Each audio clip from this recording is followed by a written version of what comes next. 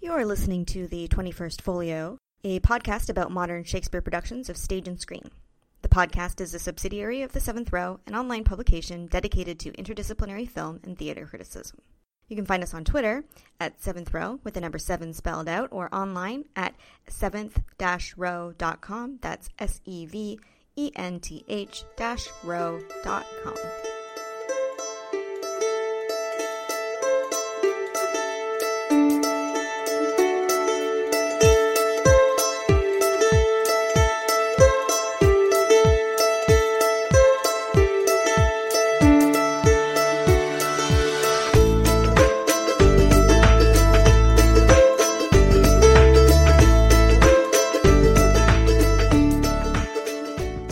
Because in the nun's world is so filled with war, which is cool. In the film, we open with that. Even the scene in the prologue where Viola washes up with the captain and they have to hide because the horses are coming through. War is always present in a way that I haven't seen, I don't think, in any stage production. Certainly not in the Globes. So that fact that you have to deal with the reality of the violence in the world that they're living in is very, very real. Mm-hmm. Which makes sense. Which is also a big contrast between the sword fights that you have in the Globe, where it's basically Andrew and Viola just screaming and running, right, 10 feet away from each other across the stage, and their swords don't even cross. Versus in the Nun, where there's actually, the swords are hitting each other, and there is actual imminent danger. It's not just them screaming like children. Right. Yeah, I mean, just generally, the humor is much broader in the Globe production, right? And I think that's obviously an active choice, but it is easier, I think, to play broad comedy on stage than it is in film without it getting just slapsticky. And I mean, watching these productions reminded me of how much melancholy there is in Twelfth Night for a supposed comedy. That there's a lot of humor in it, but there's some really sad undertones, and it leaves Malvolio unresolved at the end of the play in what turns into it. I found that sort of a very sour note in the Globe production, given how broad and funny and everything seems to be resolving in traditional Shakespearean comedic fashion, and all of a sudden there's this dour note right at the end that doesn't really get a chance to that feels more out of place than it does in the darker world of the Nun film. Yeah, what do you think about in the Nun film where Malvolio seems to, he's leaving. I guess he's going to go find a new job. I love it. What else is there for him to do?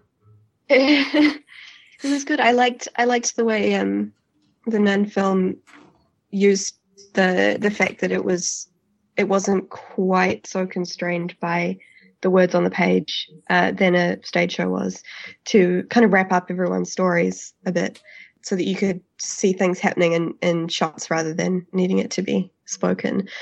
Yeah, and I love the fact that when Malvolio leaves, he's, obviously he doesn't look as awful as he did the last time we saw him, having come straight from the dark room, but he's ditched the cheesy toupee, and he looks very serious and very distinguished and less ridiculous. So you sort of feel like maybe Malvolio has learned something from this experience, and when he goes off into the world to find out what he's going to do next, he maybe isn't going to be quite so pompous with everyone. Because as much as I don't think that certainly in the Nun film, what's done is utterly over the top, utterly undeserved, and I think the film frames it as such most of the way through. But he definitely brought it on himself to an extent. He's Nigel Hawthorne's Malvolio is just so gloriously pompous. I mean, so is Stephen Fry's Malvolio. I mean, how could Stephen Fry play anyone as anything else? But he's so ridiculous in that Downton Abbey butler kind of a way, Nigel Hawthorne is. And to see him kind of so small and ordinary and just sort of dressed in a basic, an ordinary suit and off with his umbrella, it feels like he's definitely changed a bit just from that one shot. Well, I'm wondering, how important do you think it is that Malvolio be played by an older man in Nun's version, as part of it being sort of a darker take? Yeah, I don't know. I hadn't thought about that. Yeah, I mean, I don't know. What do you think? I mean, I guess I think it makes him sadder. Just the fact that he's, you know, that they're doing this to him. He's just like a poor old man. And also the fact that he's, you know, so deluded.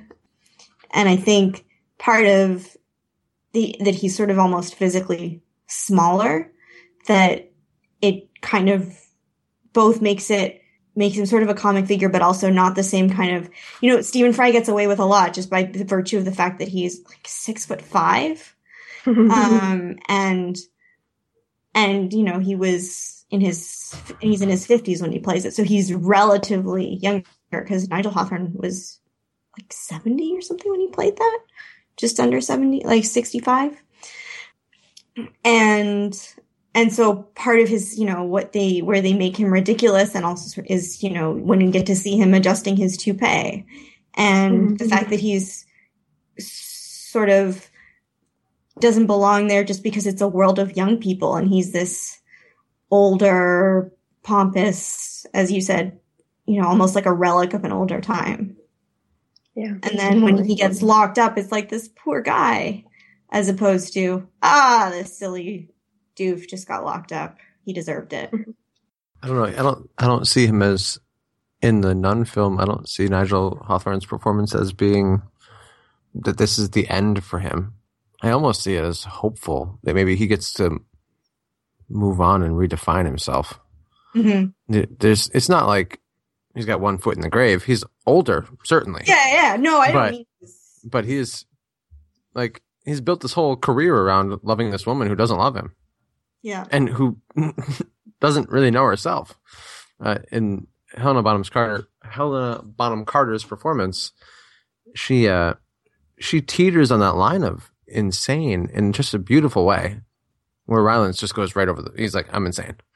But my heart breaks for Malvolio with Nigel Hawthorne. With Stephen Fry, it does not. But with Nigel Hawthorne, for sure, my heart breaks for him. He's, you know, he's a nice guy, and maybe despite the melancholy of that whole film, part of me goes, well, maybe good for him. Maybe he gets out. Better he get out now than wait 10 more years and be 80 and find out this isn't going to happen. I don't know. It just seems to me like there's more for him elsewhere. Mm-hmm. Coriolanus style, I suppose. Wow. Let's hope he doesn't, you know, die and mount his revenge. Because he does say he's going to be revenged, and then he goes and he leaves to a world elsewhere. That's right. And he becomes Coriolanus. You didn't know that? You haven't seen that film?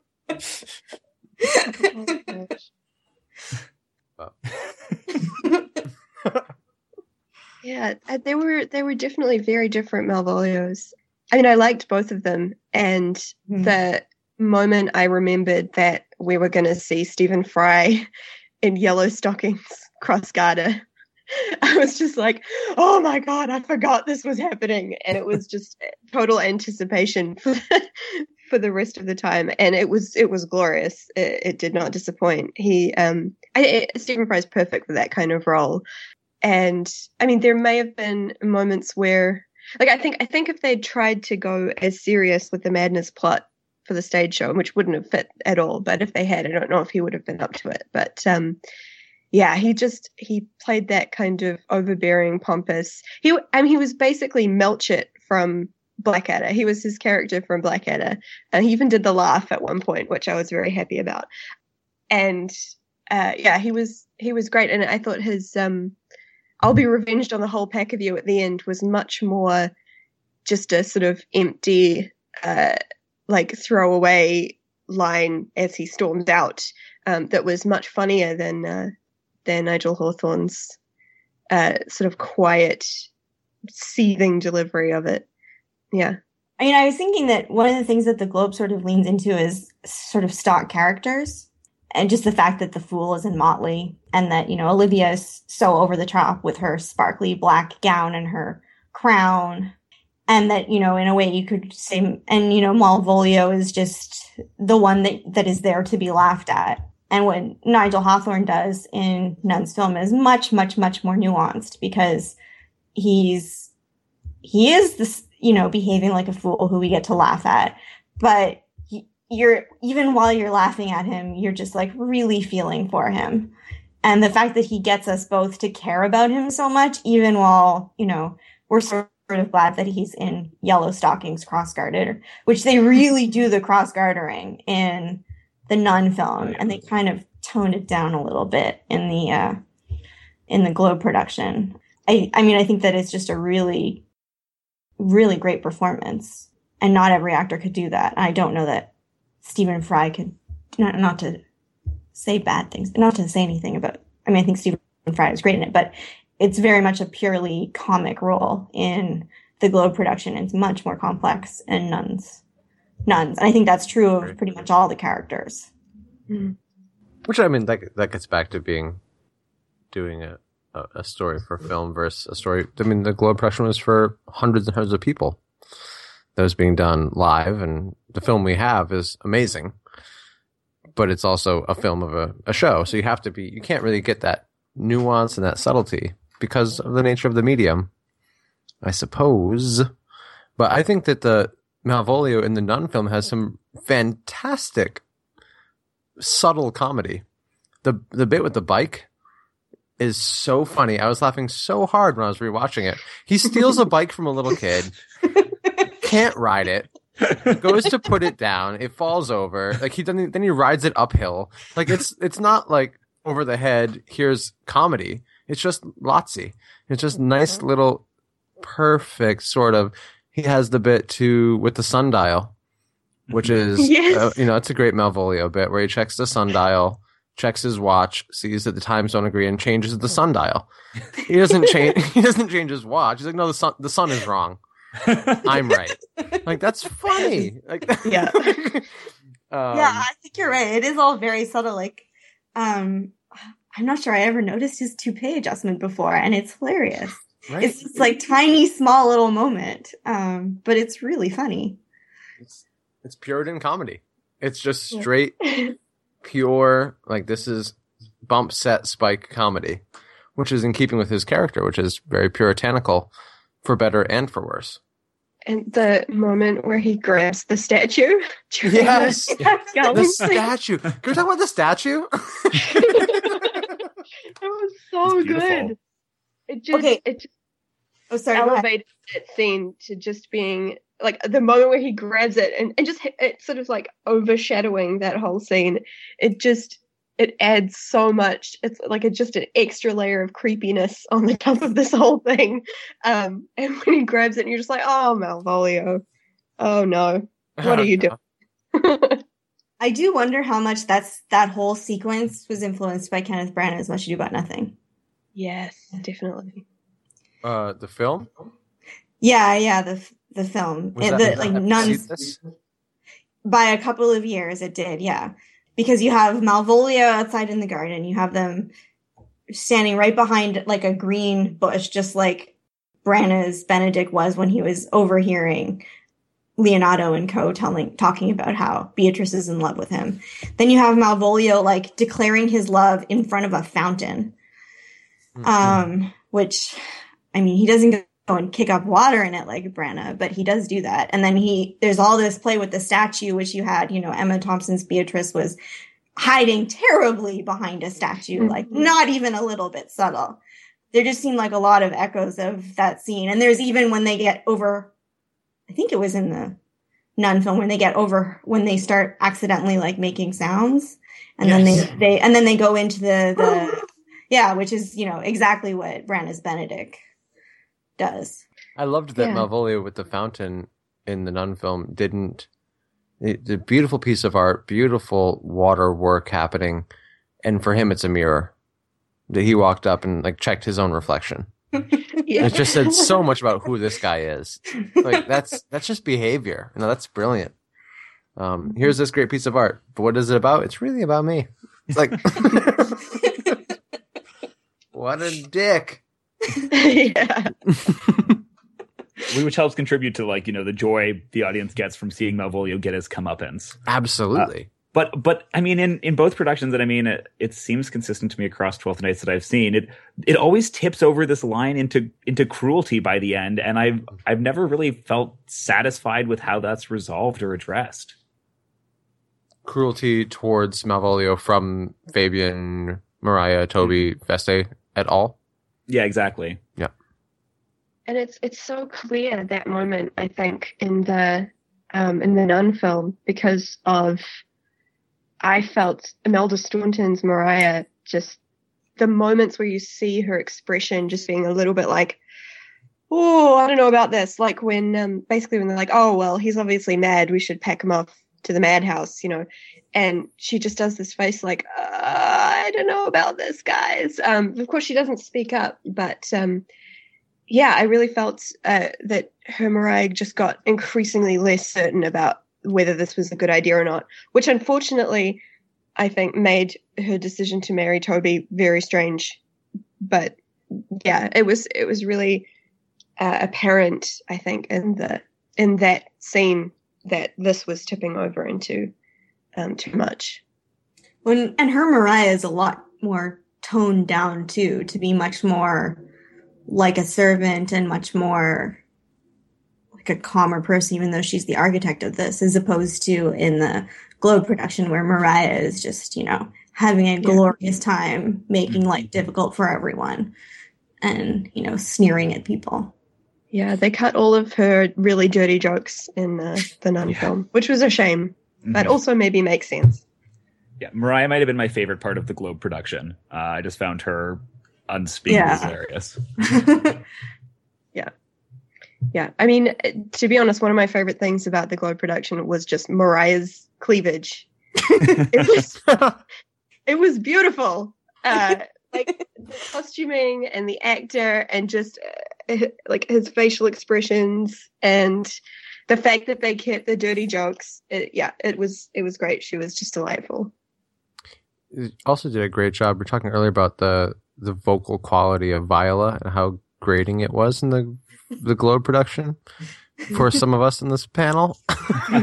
But I think the payoff is Mariah did such used the vocal range for comedy. Oh yeah. When Mariah dropped down to the low tones, it was like it always got a laugh. It was just like that is just at Mariah's disposal. Whenever she wants to laugh, just drop down to the low tones, and everyone's like conditioned to be like, "Ma, yes, that was brilliant." What did she say?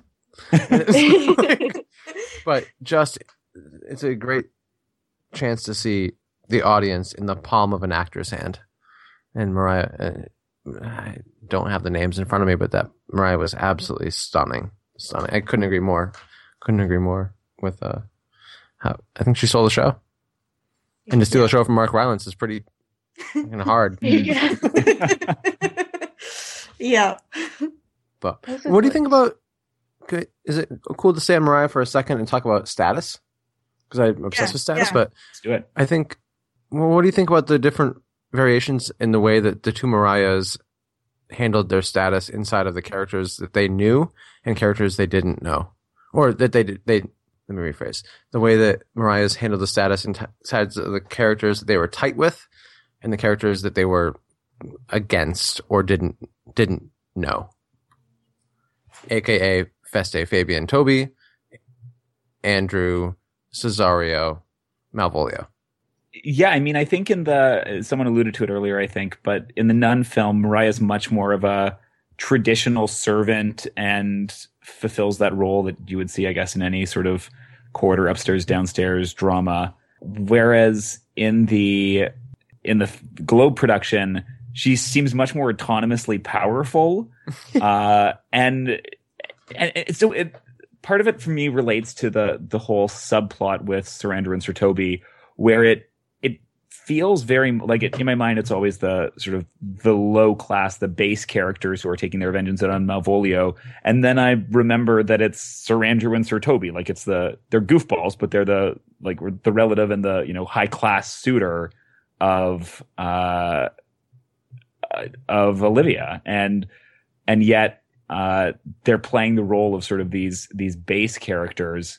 And the only one who, truly belongs in that servant class is Mariah, and somehow she's still the most powerful and the ringleader amongst them. I mean, it is sort of interesting in the Nun film, just going back to casting, because this is, 2 years after Kenneth Branagh's Much Ado About Nothing, where Imelda Staunton played Margaret, and her Margaret was, of course, much bigger and broader and had more power almost. And she's much more toned down here as Mariah. And it's sort of interesting that, they've used the same actress in what could be somewhat of a similar part and played it completely differently. I didn't realize that was the same actress. That's really cool. I should have known that. Imelda Staunton. What did you think about Status, Dan? I thought that it was interesting the way that I appreciated the assurance of the Globe's Mariah. Paul, what's the last name, Alex? Paul, my friend Paul. I appreciated how confident that Mariah was. I don't know how to pronounce it. Tahiti. But I found myself just so in love with the Mariah of the Nun film. And just not in love with, I just wanted her to be happy.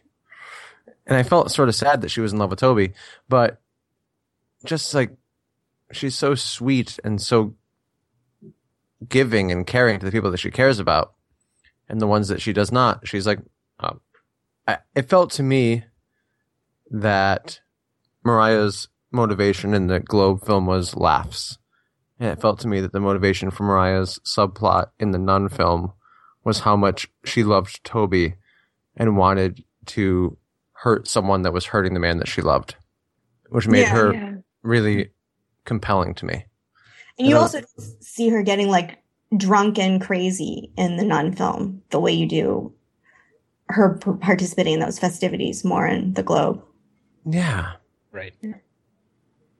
Yeah. Like, it's really hard not to like Imelda Staunton. Like, even if she's playing a horrible character whose husband can't stand her, like, you still love her.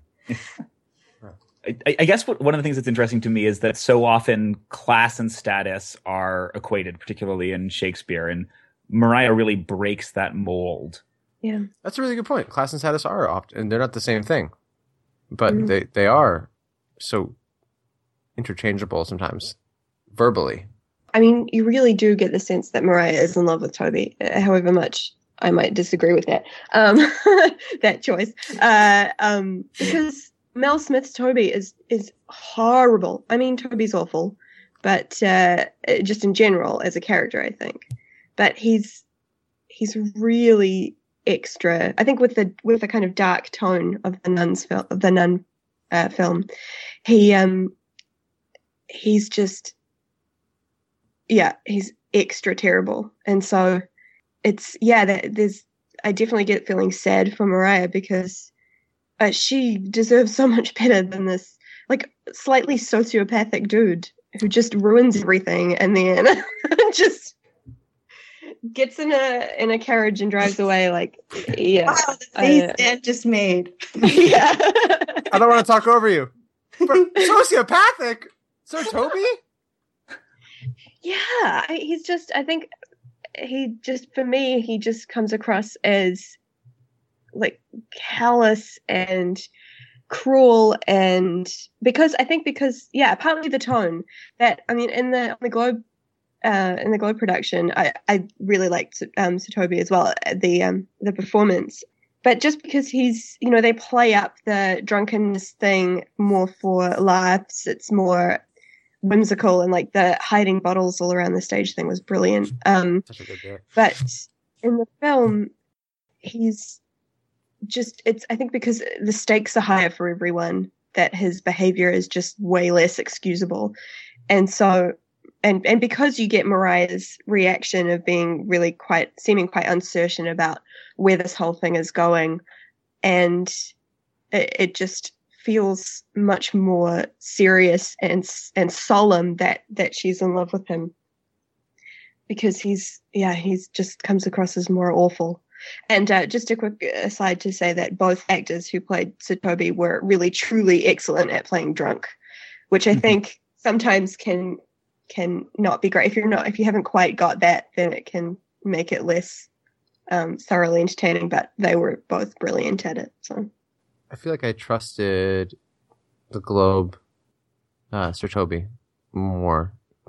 Colin Hurley, who had the bit you're talking about with the bottles appearing, he was always sort of in control. Even though when he was drunk, he was like, "I'm fine. This is me. Yeah. Like, this is what I do." And take my drink away, but I've got 4 more. I was prepared enough. I planted these last night when I was hammered, so that when this happened, I'd be ready. Whereas in the Nun version, I felt he was more dangerous. Yeah, that Sir Toby scared me. So I couldn't agree more. I loved them both. They were great.